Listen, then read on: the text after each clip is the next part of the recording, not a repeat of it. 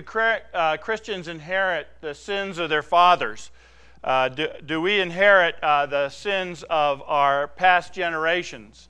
And the answer to that question is obviously yes, since we have inherited the sin from Adam, our first father, and we are born into his nature, both physically and spiritually, that in his fallen condition he gave rise to a fallen race. And I think probably the person who was asking the question was thinking more specifically about their own father or their own parents or their own heritage. And I think there is, in some sense, evidence in Scripture that there is a passing on of the effect from parents to children. Certainly in the Ten Commandments, there's the idea that the effects of the sin of the parents go to the fourth generation, just as the effects of a parent's righteousness go to 1,000 generations. But the thing that is clear here in this question is the word Christians. Do Christians inherit the sins of their fathers? The really declarative statement that we find in Romans is that by one man sin entered into the world, that is Adam, but by one man, Christ Jesus, our sin is broken and we're delivered and we're entered into a whole new life, free from the curse of the law. I think that we can say, from a practical standpoint and also from an anecdotal one, that it seems clear that we carry on some characteristics of our parents. In my family, there is a lot of alcoholism, but very little divorce.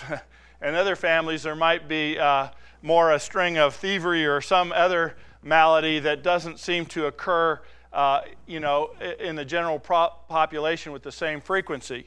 But the key thing to understand is that once we are in Christ, everything that we have inherited from our forefathers is broken, and we can live free. The truth sets us free, as you see over here on the wall where it says, "If you hold to my teachings, blank, blank, blank, you will be my disciples, and you will know the truth, and the truth will set you free."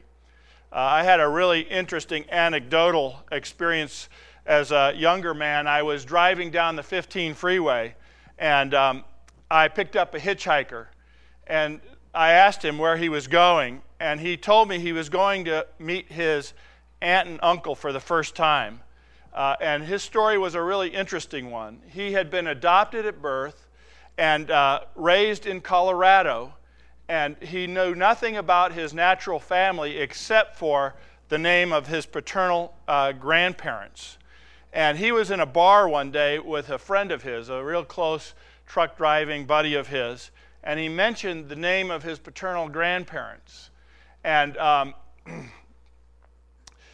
his buddy said, that's the same name of my grandparents. And they discovered that these two were actually naturally cousins. And his story was that his parents were teenagers when he was conceived, that they had actually stayed together and were living in San Diego. And he was going to visit his buddy's parents, who were going to take them down to introduce him to his parents for the first time. But the thing that was so interesting to me about that story was what he said. He said, "I was raised by a really loving Christian family, but I never seemed to be like them.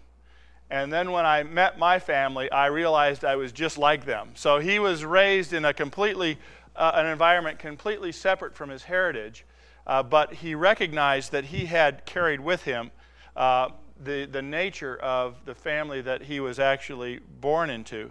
And that can be good and that can be bad.